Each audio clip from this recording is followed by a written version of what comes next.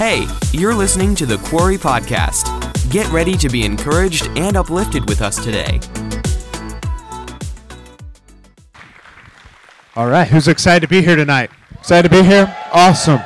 Awesome. I am so pumped, so honored to be here. Amzi, I just want to say likewise, you are a brother, and love every time I'm around you. It's just so refreshing, and I feel that way about this place and this camp and the people here, Pastor Jordan, Pastor Morgan, and Dr. Jacobs. It's an honor to be here again. Thank you so much for having me. This is such an amazing camp. I hope that you realize that. I hope that you realize that the spirit of honor, the spirit of faith that is here in this place, it's rare and it's amazing. And I've gotten to hang out with Brother Sean as well this week, and love you, sir. Appreciate you. You're a blessing. And so, man, I can't wait to get into it. Are you ready to get into it tonight? I'm ready to go. So you can go ahead and take your seat, and we're gonna go for it. But like Amzi mentioned, I am from Faith Family Church, and I've been there since I was 2 years old. And can I encourage you with something?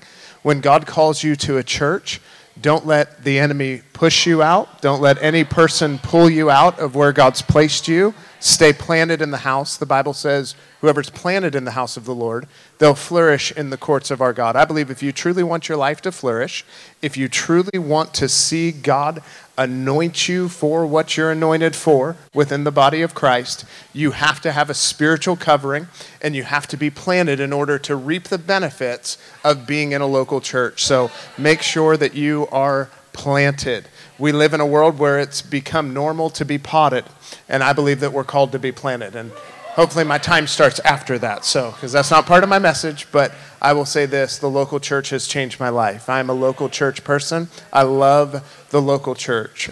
Jesus said, I will build my church, and the gates of hell won't prevail against it. Guess what?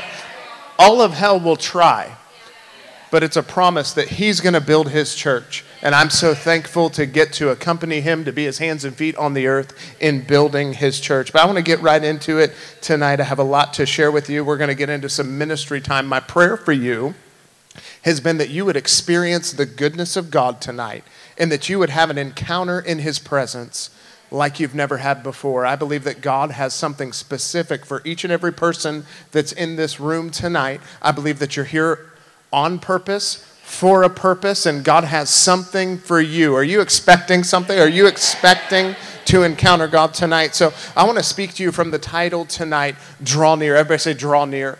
Draw near. And turn with me to James chapter 4. James chapter 4 and verse 8. It says this in James chapter 4, verse 8. It says, draw near to God, and he will draw near to you. Cleanse your hands, you sinners, and purify your hearts, you double-minded. As I was reading through James, I've been on this journey, and really as a church family, which I feel like I'm with family, so I'm going to share a family message tonight, if that's okay. We've been in this time of just wanting so much and being so stirred to draw near to God in this season, to create space intentionally to draw near to God, to create space to come close to God. And James, as I've been reading through the book of James, you could read through the book of James and easily be like, James, are you mad, bro? Like, are you just angry? Like, the tone seems like he's like, man, he's correcting some things. He's letting them know. And James, he's the half-brother of Jesus, and he wrote this to first century Jewish Christians. He wrote it, in fact, in James 3 as he was writing. He describes the so-called wisdom of this world. And the so-called wisdom of this world is, hey, find out what it is that you really want, whatever you really want, and then go after it with everything that you've got, no matter what the cost to get it. And what that leads to, James tells us what that leads to, is it leads to bitter envy, and it leads to selfish ambition. And he said, because of this bitter envy, and because of this selfish ambition, because of going after all of the wrong things, it's causing fights, it's causing quarrels among you, it's even causing you to kill for what you think you want. because you're going after it with everything. Does that not sound like the world that we live in today? We have people that will do anything, that will fight each other, that will argue each other, that will just get angry about whatever. We live in a culture and a climate that is so crazy right now. And James is writing in a culture and a climate that is like this, where people have become so caught up with themselves, so caught up with what they think that they want. And James is trying to tell them, hey, what you think that you want, it will never satisfy. There is something that you need, and it's only found in drawing close to the one who created you. James is letting them know right off the bat that there is something that they're missing. So when he's saying draw near or come close, this proximity, it has to do with a heart posture.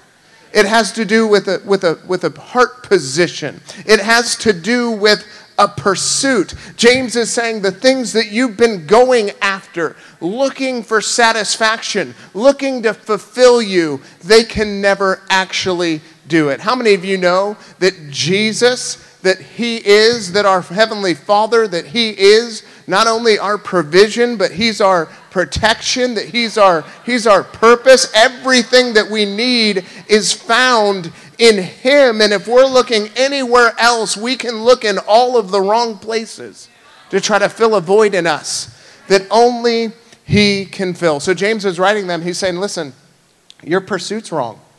Your priorities are wrong. It's time to reprioritize. It's time to get the affection of your heart right. It's time to get that posture of humility that says, God, I need you. James is telling them, simply let go of your pride and trying to do things your way to get what you want, and take on humility and come close to God because he has all that you need.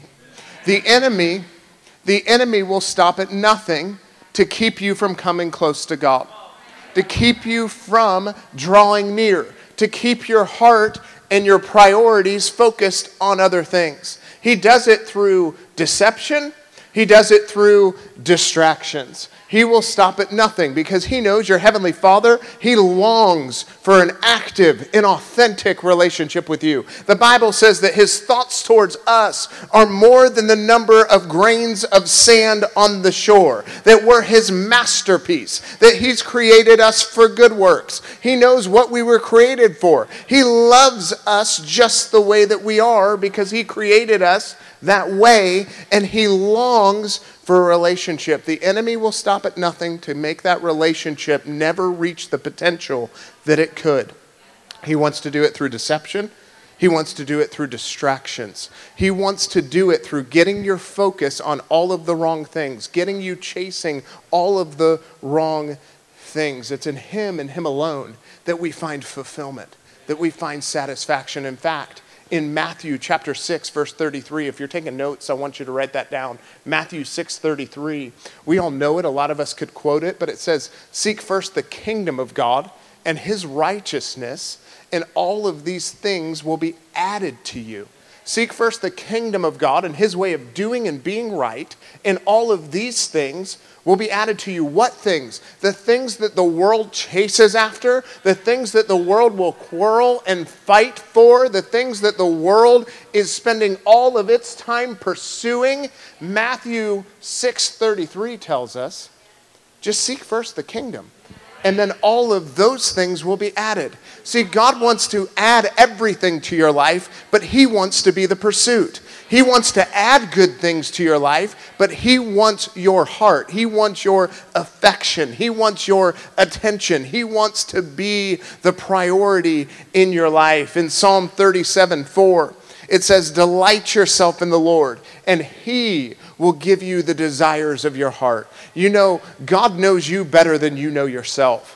He knows what he created you for, and sometimes we think we know what we want, but how many of you know he knows what we need? He knows who we've been created to be. He knows what we've been created to be, so it would make sense that coming close would be the answer to so many things that are going on in our lives when it comes to feeling complete and being complete. So the only way to be fulfilled, the only way to truly experience satisfaction is to come close to him. I was thinking about this, and I was thinking about how the enemy, he always wants to get us chasing the counterfeit, looking for something to complete us. He wants to get us chasing the counterfeit. And I'm like, man, give me the real thing. And I was thinking about this, and back when I was in high school, maybe you're like me, we would have like get-togethers, and I was a part of youth group. I'm a church kid. So when we watch movies, we watch G-rated movies. I know you're going to make fun of that. My parents had really strict boundaries. Then I wasn't so thankful for it. Now I am so thankful that I had strict parents that kept me on the straight and narrow and kept me from a lot of things that would hurt me, harm me, contaminate me. I'm thankful today for that. But I'll never forget getting together with my church friends, and it was all about Cool Ranch Doritos and Mountain Dew. How many of you are with me? Cool Ranch Doritos and Mountain Dew. There was nothing worse than when someone showed up to the party with some ranch chips. Like, not ranch chips. No, that's not what we want. We don't want the counterfeit. Give me the Cool Ranch Doritos. There was nothing worse, and I think they have some pictures of these. There was nothing worse than when someone showed up with Mountain Lightning. Yeah, we got the ranch chips. The ranch chips. The texture was different. The taste was different. And it's like, that's not it.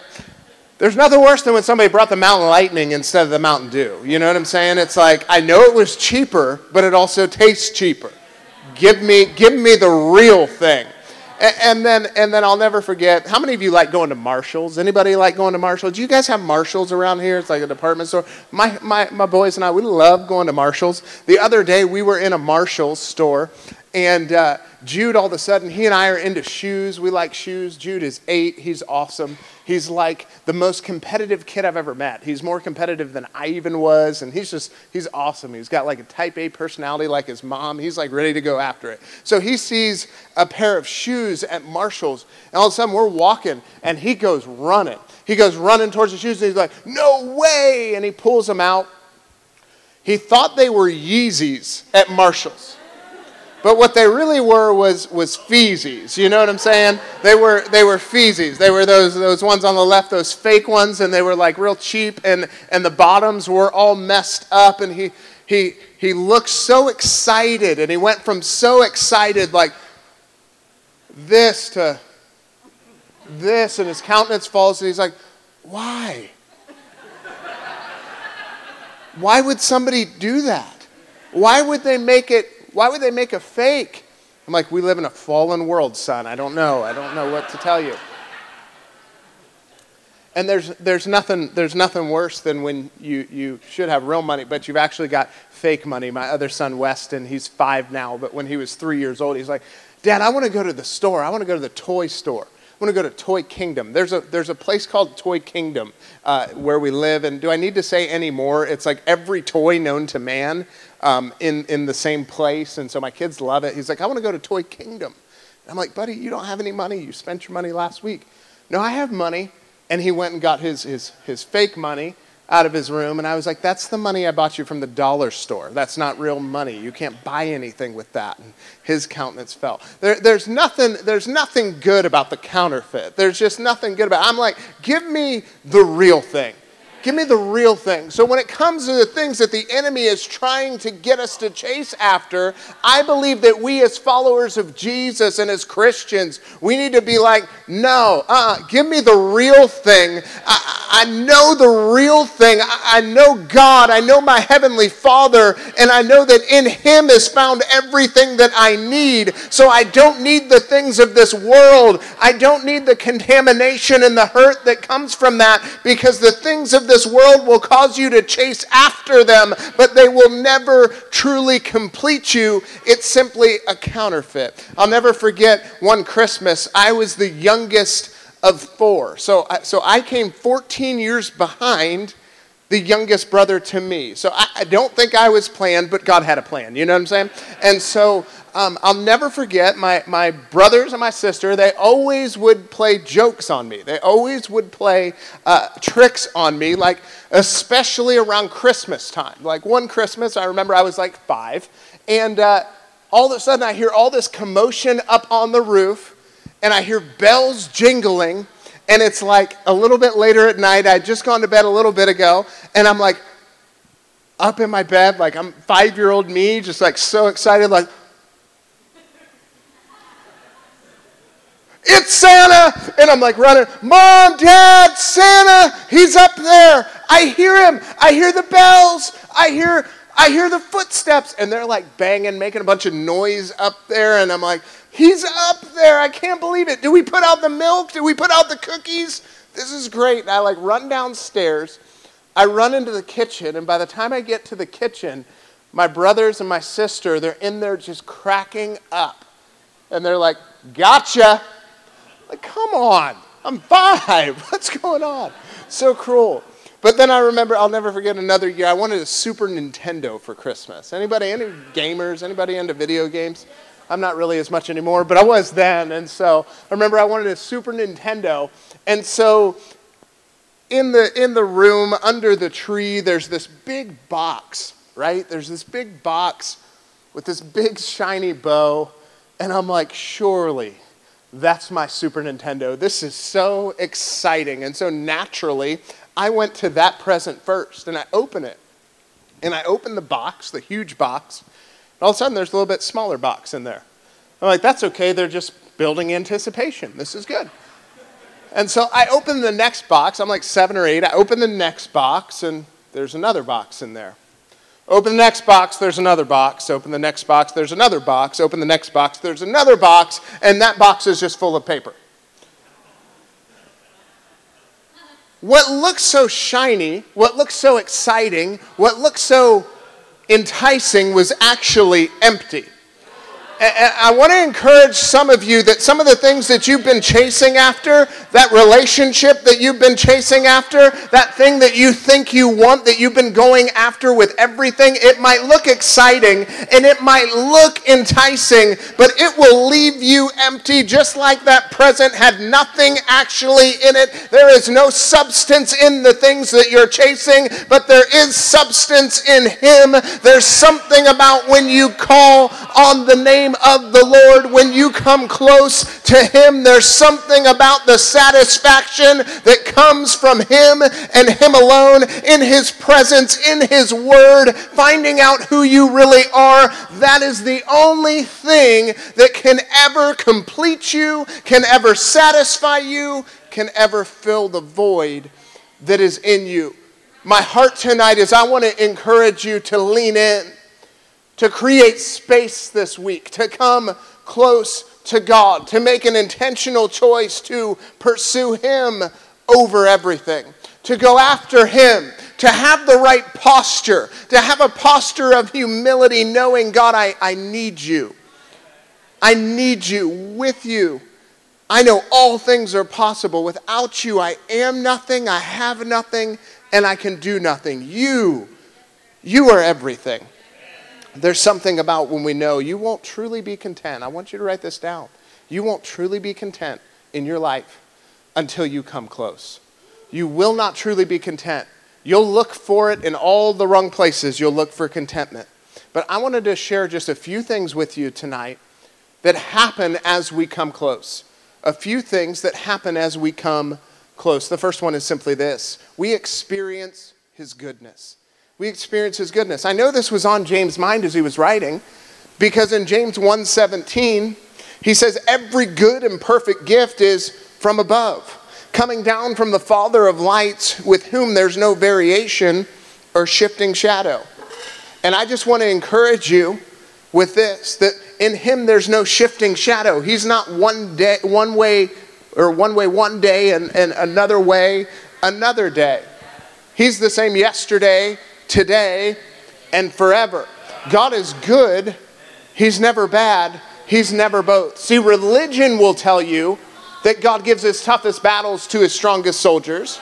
Religion will tell you that no one can really know the ways of the Lord. But I want to encourage you that if you get into the Word of God, the Bible tells us that every good and perfect gift comes from above, that He is good and He's only good.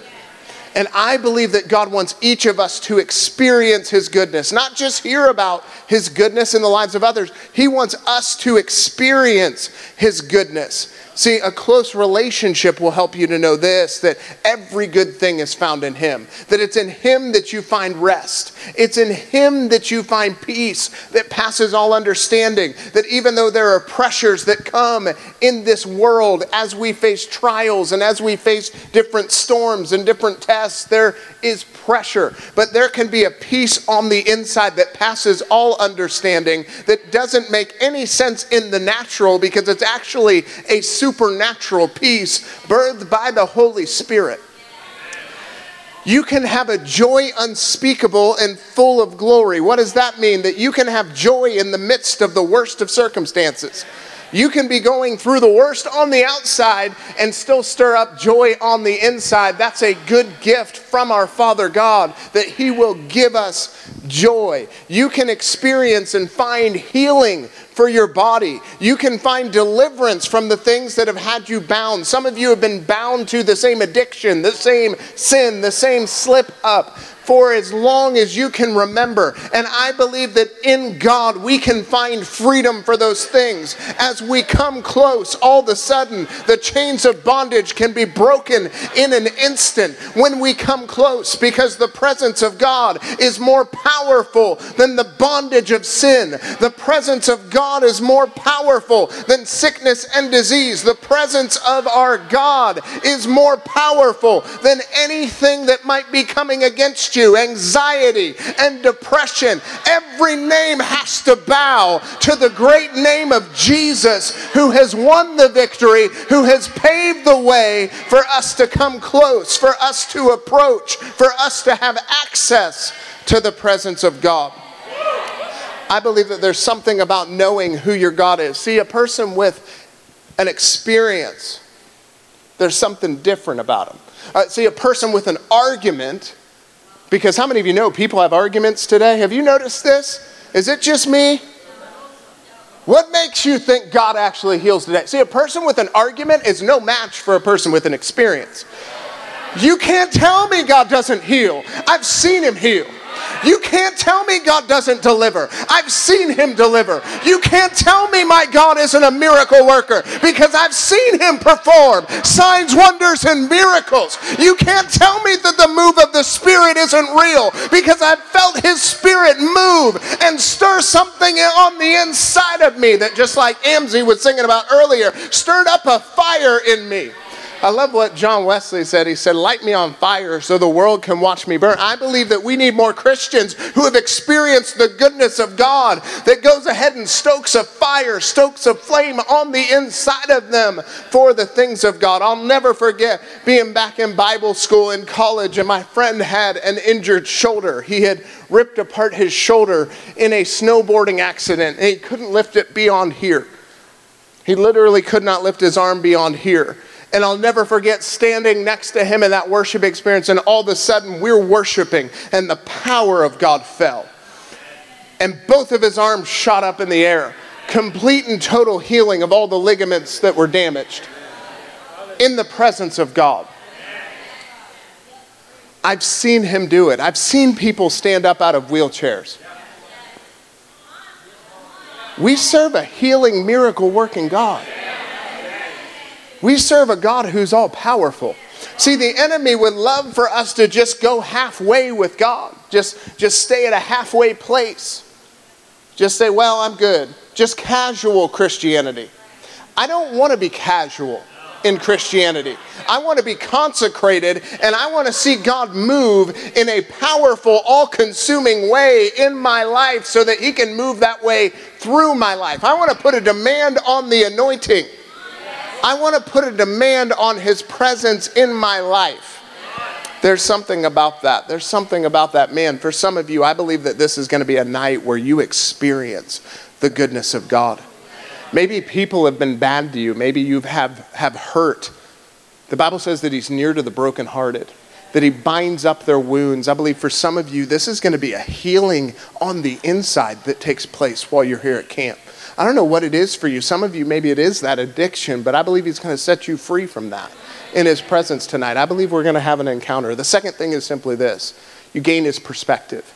You gain his perspective. I don't know about you, but in the culture that we live in right now, I need his perspective. So I'm fully persuaded about the truth, not trying to figure out my truth.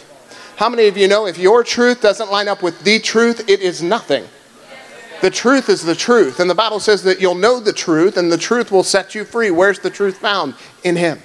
It's the only place it's found. We live in a world that wants to say, live your truth. It's the most dangerous thing that you could possibly do. It is the most dangerous. It will lead you down roads you don't want to go down. It will cause you to accept things that you were never called to accept. It will cause you to sign off on things that you never would have signed off on. In fact, if we just flow as the body of Christ, if we just flow with the current of culture, it will take us places that we never wanted to go. There comes a time where we as followers of Jesus, we have to stand firm. The Bible talks about being fixed immovably.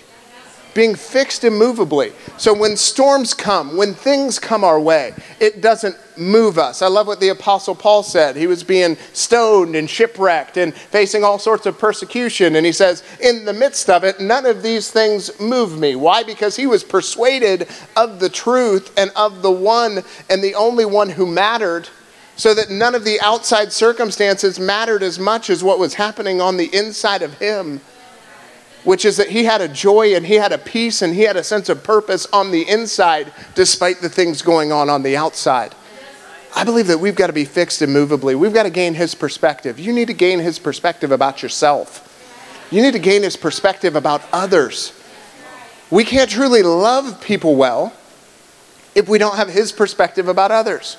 We live in a world that is fighting, and if you haven't seen it, just get on social media for about 5 minutes, and you'll find that instead of loving people, there's so much hatred out there, and if we're not careful, we'll do exactly what the Bible says not to do, and we'll get caught up in the culture of this world without even thinking. The Bible tells us, don't get so caught up in this world that you act like it without even thinking. See, the only way to do that is to come close and gain his perspective. When I have his perspective, I'm able to love those I disagree with. When I have his perspective, I'm able to show out the fruit of the Spirit so that the world will know his goodness and actually give glory to him. The Bible talks about how even though they accuse you of trying to do wrong, they'll still see his glory shining through you, through the fruit that you're bearing.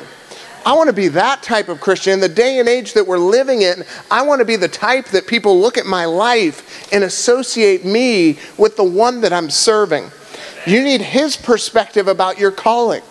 Some of you have your plans, but he may have plans that look different, and he knows you better than you know yourself. He knows what you were created for. When I was in high school, I couldn't imagine ever talking in front of people, ever pastoring or preaching. It was the furthest thing from what I thought I wanted to do. But he knew me better than I knew myself. Fast forward, and I can't imagine doing anything else. I can't imagine not pastoring people, leading people in church, and being a part of a local church and building it. You need his perspective about your situation. Some of you may have come in here and you're going through something right now. Your family is going through something right now. How many of you know we need his perspective on that situation? Because if not, we'll be tempted to get into fear. We'll be tempted to get into doubt and unbelief, and we're faith people. We believe what the Bible says. If God said it, that settles it. You need his perspective about the storm that you might find yourself in. Some of you might find yourself in a storm. Maybe you're not in one now, maybe you will be in one. The Bible talks about how things will come. Just because we belong to Jesus doesn't mean that we won't face things in this life. But Jesus told us, hey, but take heart. I've overcome the world. We need his perspective to live like a victor and not a victim when we're going through a storm. And I don't know about you, but I need his perspective to do what it is that he's called me to do. If you don't have his perspective, you'll keep looking at what you're not instead of looking at who he is and walking in what he's called you to be, or who he's called you to be. I need his perspective to walk in love with others. We talked about this just a moment ago. In a world that's full of division and hate, I believe one of the greatest ways that we as Christians can stand out is if we just love, and within our churches we have a spirit of unity. The enemy has tried everything. He's tried everything to divide. This is what he does. He divides. He deceives and he divides. He deceives. He tries to get us making things that aren't the main thing so that we miss the point. The reason that we're here, the reason that you and I are here on the earth, the reason that we're here today is we're here to be the hands and feet of Jesus. We're here to show people the love of Jesus. We're here to fulfill his purpose here on the earth. If we don't have his perspective, we'll live so in the temporal, in the right now, so consumed with what's going on here that we won't realize that actually here isn't our home. We're residents of heaven, called to be eternity minded and eternity focused, because when we're all done here, the Bible says that this life is but a vapor, and when we're all done here in this life that is like that's here today and gone tomorrow, the only thing that will truly matter is how we've impacted eternity. What have you done with the gifts that God's given you? What have you done with what it is that he's called you to do? Did you live so focused on the here and the now and the temporal, or did you have an eternity mindset? How many of you know if we draw close, he's going to give us his perspective about all of it? And in the day and age that we're living in, we need that. We need his perspective to not be overcome by a spirit of timidity and inferiority, and to live boldly in our schools and our workplaces, live out our faith. I need his perspective to be spirit-led and not flesh-dominated and dominated by the ways of my old sin nature. The Bible talks about putting that under, crucifying your flesh daily and being spirit-led. But I need his perspective to do that. I need to gain his perspective. The third thing is simply this: we have to know his voice. And when we draw near, we know his voice. I believe that this week, God wants to speak to your hearts. God wants to say something. When we draw close, when we create space for him to speak, he doesn't often speak in an audible voice, but he speaks through peace on the inside of us. It's a still small voice. It's peace on the inside of us. It's the Holy Spirit. The same way that he bears witness with our spirit, letting us know that we're sons and daughters of God, he bears witness with there's just something that seems right on the inside. There's just something that has peace on the inside. In fact, in Romans chapter 8, verse 14 through 16, it says this. It says, "For all who are led by the Spirit of God are the sons of God. For the Spirit which you have now received is not a spirit of slavery to put you once more into a bondage of fear, but you've received the Spirit of adoption, the Spirit producing sonship, in the bliss of which we cry, Abba, Father." The Spirit himself testifies together with our own spirit, assuring us that we're God's children. The same way that he affirms in our hearts and assures us in our hearts that we're children of God, he'll lead us by that same affirming. He'll lead us by that same peace. In fact, there are some things that we go to do, and all of a sudden we just know. Have you ever had that where you're about to do something and you just know on the inside, man, I need to not do this. I need to not go there. I need to not be a part of that. A person that I highly respect called Brother Hagin, he ran the Bible school, or founded the Bible school that I went to. He said it this way: it's like getting in the shower with your socks on. Something just seems off. Something doesn't seem right. We need to learn to follow the leading of the Spirit in the small things daily, so that then when the big things come up, it's more automatic. When you're coming close and intentionally doing that daily, it's much easier when you're obeying in the smaller things, to then when God asks you on the inside, he leads you to do one of the big things. It's much easier to say yes. It's much easier to do that because that's become your habit. That's become your rhythm, is being led by the Spirit. We live in a world that is flesh dominated. Do whatever you want, do whatever feels good, and sometimes doing what the Spirit is leading you to do, a lot of times is going to cause you to crucify your flesh. A lot of times it's not going to make sense to your natural mind. It won't necessarily be like what you would choose to do in the natural, but how many of you know it's the right way to go?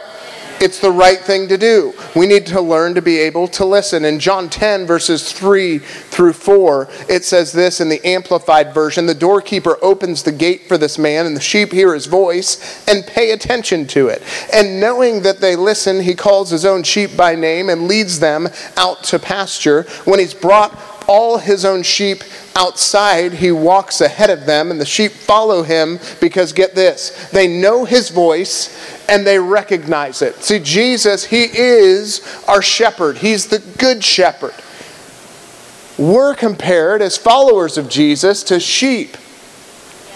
And Jesus is saying, hey, my sheep, they know my voice. And not only do they know my voice, they pay attention to it. They lean into it. They listen to try to hear it. I'll never forget, both of my sons played baseball this past year, and Jude, who I mentioned earlier, he's 8, and he's like a gamer, man. I'm telling you, he's like super competitive, uber competitive. Any competitive people in the house tonight? Anybody super competitive? I mean, he's like next level. He is competitive.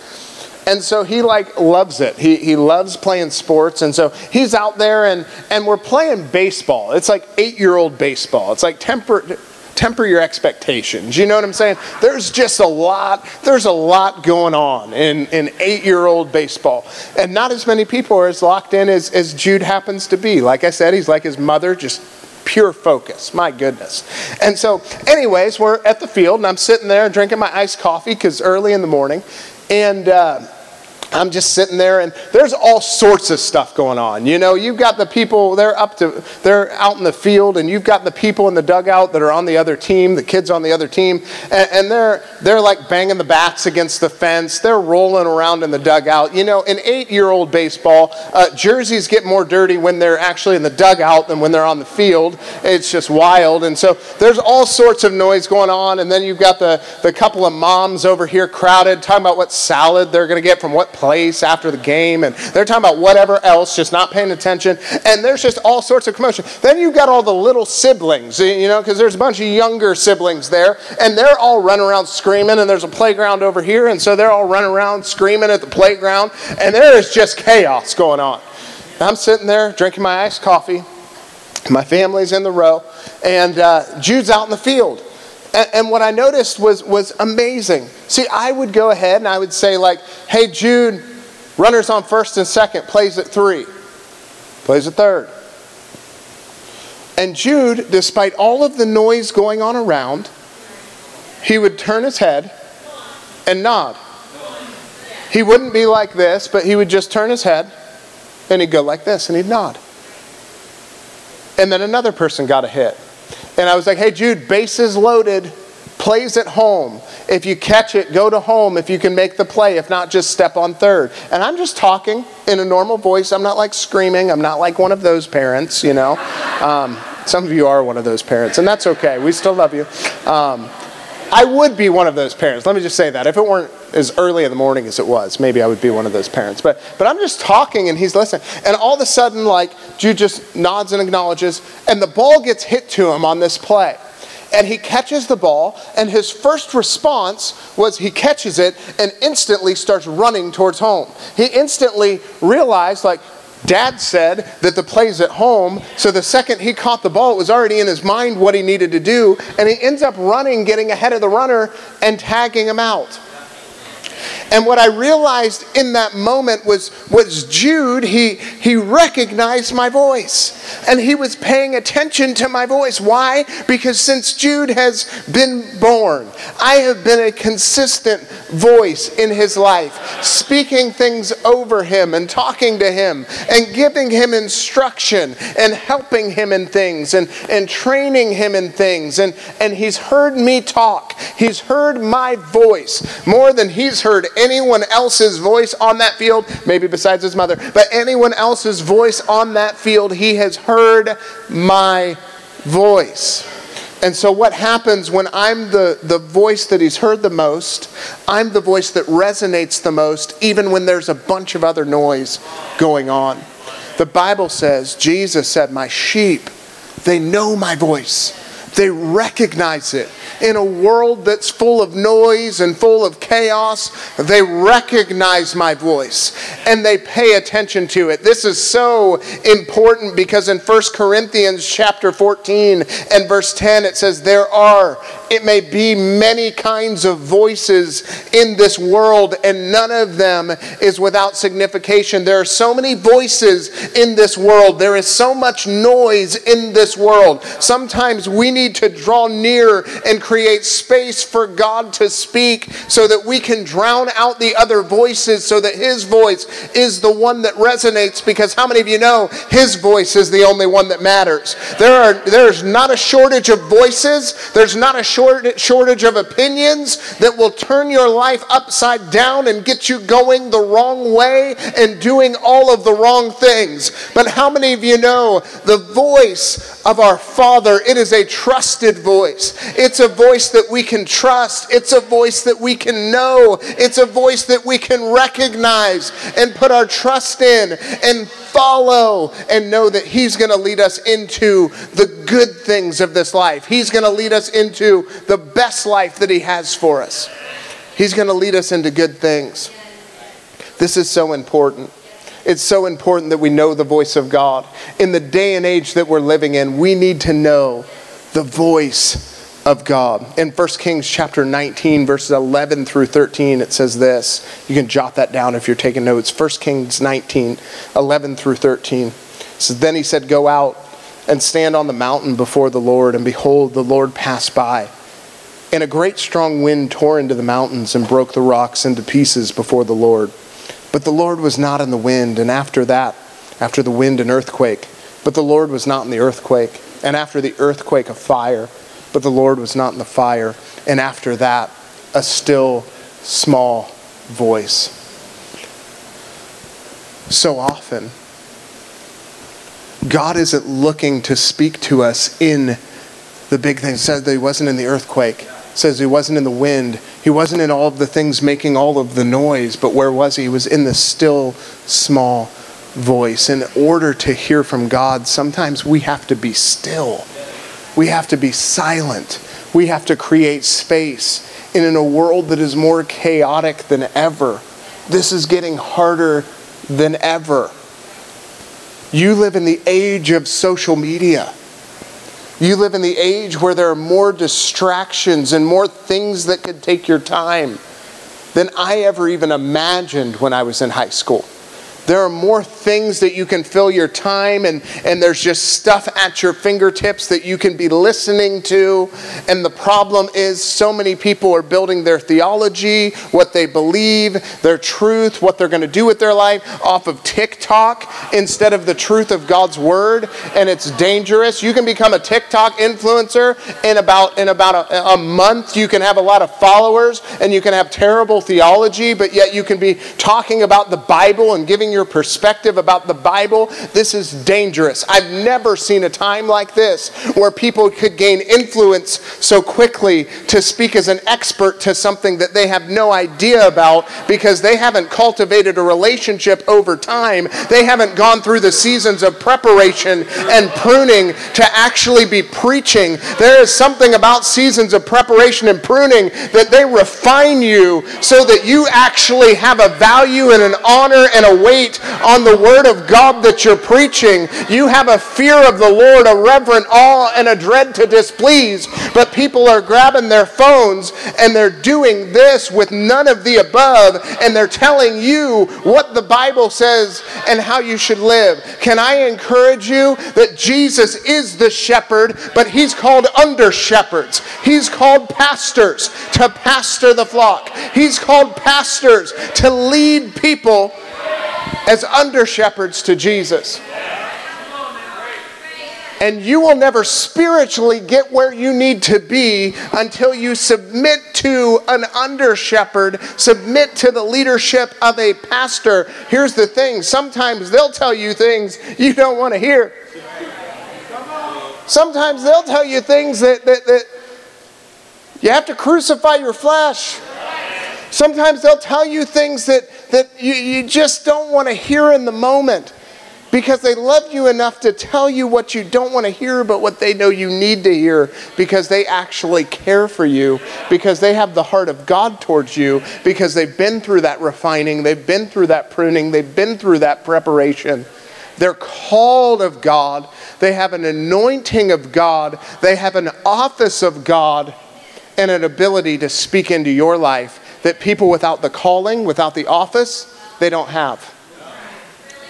It's important that we identify this. And I know I'm kind of getting off tonight, but I feel like, man, if I can stand in front of students and just tell them how submitting to a pastor has changed my life. How having a pastor that is the steady voice. To this day, Pastor Mike, who I serve under right now, is the most steady voice in my life besides the Lord. He's the most steady voice in my life when it comes to teaching and preaching. Why? Because God's called me to be in that house. So guess who I listen to more than I listen to the YouTube preacher? I listen to my pastor.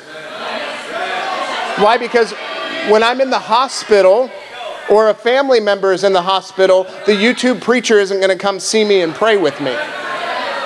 When I'm going through a family situation, the YouTube preacher isn't going to care for me in that situation. We live in a generation where this has become normalized to just, hey, your pastor can be whoever. No, who has God called you to be under? Sit under them. Stay under them. Learn to love correction, because the Bible says who the Lord loves, he corrects. So sometimes he'll send an under shepherd to course correct.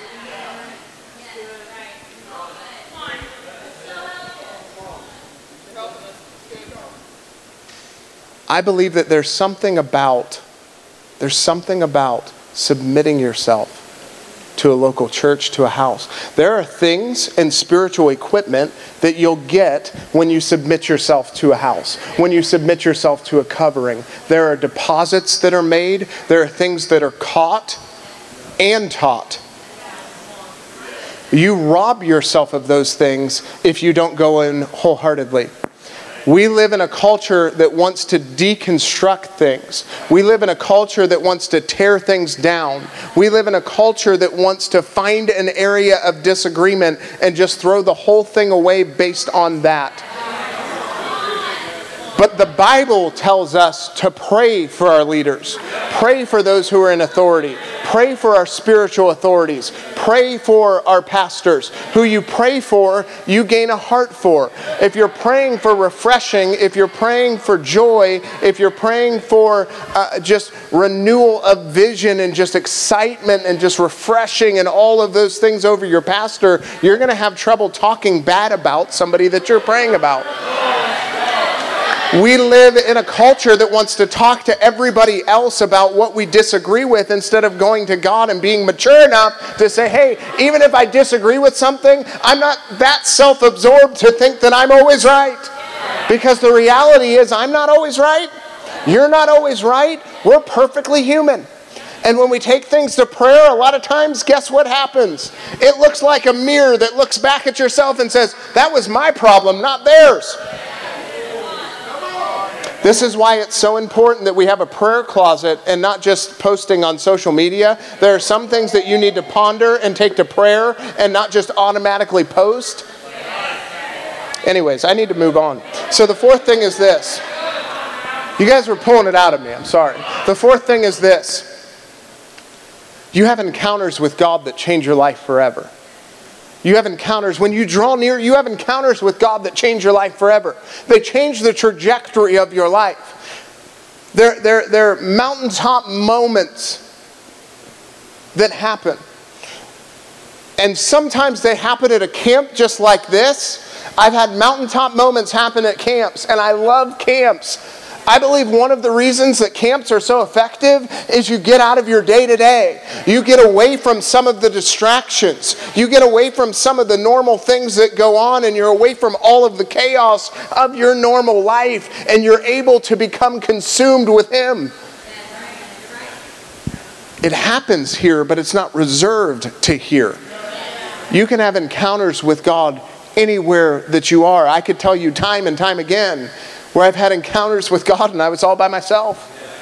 I'll never forget God first dealing with me about my calling when I was pulling weeds, doing a job pulling weeds at an apartment complex. And God started to show me some of the things that I would step into and some of the things that I would do. And I would look and just be like, there's no way. There's no way. There's no way I can talk in front of people. There's no way. And he would just continue to affirm that in my heart, continue to show me things, continue to affirm it, continue to show me things. And I had to take some steps of obedience that look like servanthood. Can I encourage you? If you're too big to serve, you're too small to lead. Be willing to serve. We live in a culture where everyone wants a microphone and nobody wants a mop. I actually feel more comfortable with a mop a lot of times than I do a microphone. Anyways, we have encounters with God that change our lives forever. I want to stay on this because my prayer for you over the last few months as I knew I was coming here was that you would have an encounter with God this week like you never have before. That God would speak to your heart in the areas that you need it. See, I don't know the needs of every person represented here, but how many of you know He does? And the Bible says that God inhabits the praises of His people. I'm going to ask the band to come back up. The Bible says that God inhabits the praises of His people. What does that mean? It means that when we lift Him up, His glory actually comes down and it resides over us, and the Spirit of God hovers. And what does He do? He goes to each individual need as He hovers, and He furnishes everything that's needed in the lives of people.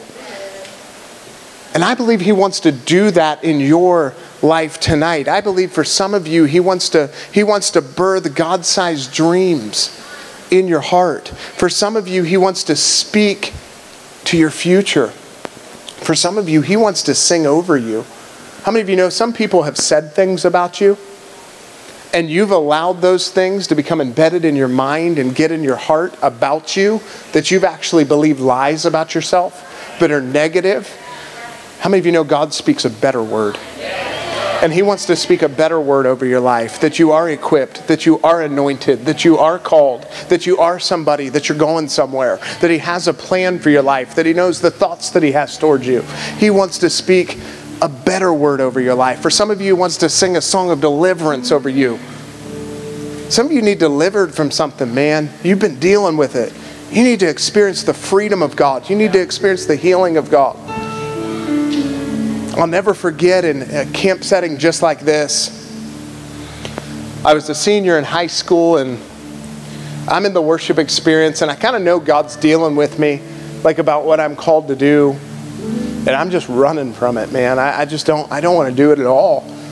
Like, man, my parents have been in ministry. My dad has been a pastor, family care pastor. My dad's been a family care pastor for over 25 years now. He and my mom helped people with their marriages and hospital visits and all of that for years. I love church. I always told God, like, God, I want to be like a lifelong usher. Like, I want to be involved in your house. I want to build your house. I'll do anything in your house. I just don't want to do that. Like, you know what I mean? And I'll never forget being in a camp like this and going through praise and worship, and I feel like God's dealing with my heart about something. And I get back to the room, and one of my friends looks at me and he says, you know what? He said, I just wanted to let you know, if you're going to go to Bible school, I haven't mentioned anything about Bible school to anybody, ever. God's dealing with me about that potentially being where I need to go, but I haven't mentioned it to anybody. He says, I just wanted to let you know, if you're going to go to Bible school, I'll go with you. I'll room with you while you're there. And I looked at him in that moment, in what could have been a God moment, and I looked at him and I said, what makes you think that I would ever do that? You know that I'm going to school for business. You know that I'm already registered at Kent State University, which is a university next to where we live, and I'm already registered there, and that's what I'm going to do. I don't know where you would get that idea. See, I missed out on the God moment because I wasn't fully open to it yet. And I just want to encourage you. There was a season that I remember being in a worship experience about a year, maybe a year and a half later, where I finally lifted my hands and said, God, you can have it all. Even that. I will go wherever you send me to go. I'll do whatever you call me to do. And the freedom that came from that, the sheer joy that came from that. I knew in my heart I was being resistant. And here's what I want to encourage you in this moment. Don't hold back. Every person in here, you might have that one thing that you say, God, I'll do anything. I'll give anything except for that. There's something that happens when you just let it all go in His presence. And you say, God, nothing matters as much as you. I'm here for your purpose. Whatever you call me to do, I'm going to do. If you say do it, I'll do it. If you say go there, I'll go there. If you say stay here, I'm going to stay here. Whatever you tell me to do, I'm open and I'm willing. There's something about when you empty yourself out before the Lord and say, here's everything that I am and everything that I aspire to be. I lay it at your feet, that this overwhelming feeling of joy, of peace, and He starts to fill your heart with all that you need. He starts to be able to actually speak to your destiny, what He wants to speak to your destiny. He begins to affirm things in you. But sometimes it starts with you just releasing it to Him. And I don't know what that thing is for you tonight. Maybe it's something that you've clung to that you're like, man, I just feel like this relationship, I know that it's wrong, but my identity's kind of wrapped up in it. And I feel like if I lose that relationship, will anyone else ever like me? I'm not sure if they will, and so even though I know it's wrong, I'm just going to stay in it, even though I know that it's not right and it's not the season for me to be in a relationship right now. I'm just going to let fear drive my decision to stay in it. See, faith lays everything out before God. The Bible talks about how the just, the just, shall live by faith. I want to live by faith. Even when it's hard, even when it seems like it costs me. Because guess what? Sometimes obedience will cost you, but the payoff is far greater than the cost. Can we stand to our feet? I'm going to ask the band to sing out. And what I want you to do, I want you to lift your hands all across this place. And I want you to, in your heart in this moment, say, God, I release everything to you. Everything that I am, everything that I aspire to be, I lay it at your feet. I ask you to have your way in me now. I came to hear from you. I came to encounter you. So, Father, right now, I lift up each and every person under the sound of my voice. I thank you for the plans, the callings, the giftings, and the graces that you've placed on the inside of each and every one of them. God, I thank you in this moment that you would speak to hearts. For those who have believed lies about themselves, that you would have a better word that you speak over them. That you would affirm in their heart who they really are in you.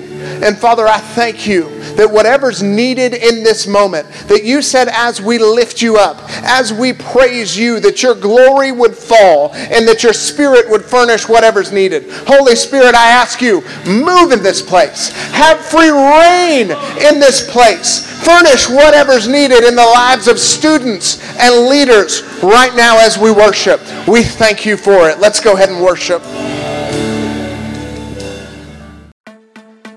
Thanks for listening to this message. To learn more about what's happening at the Quarry, check us out on social media.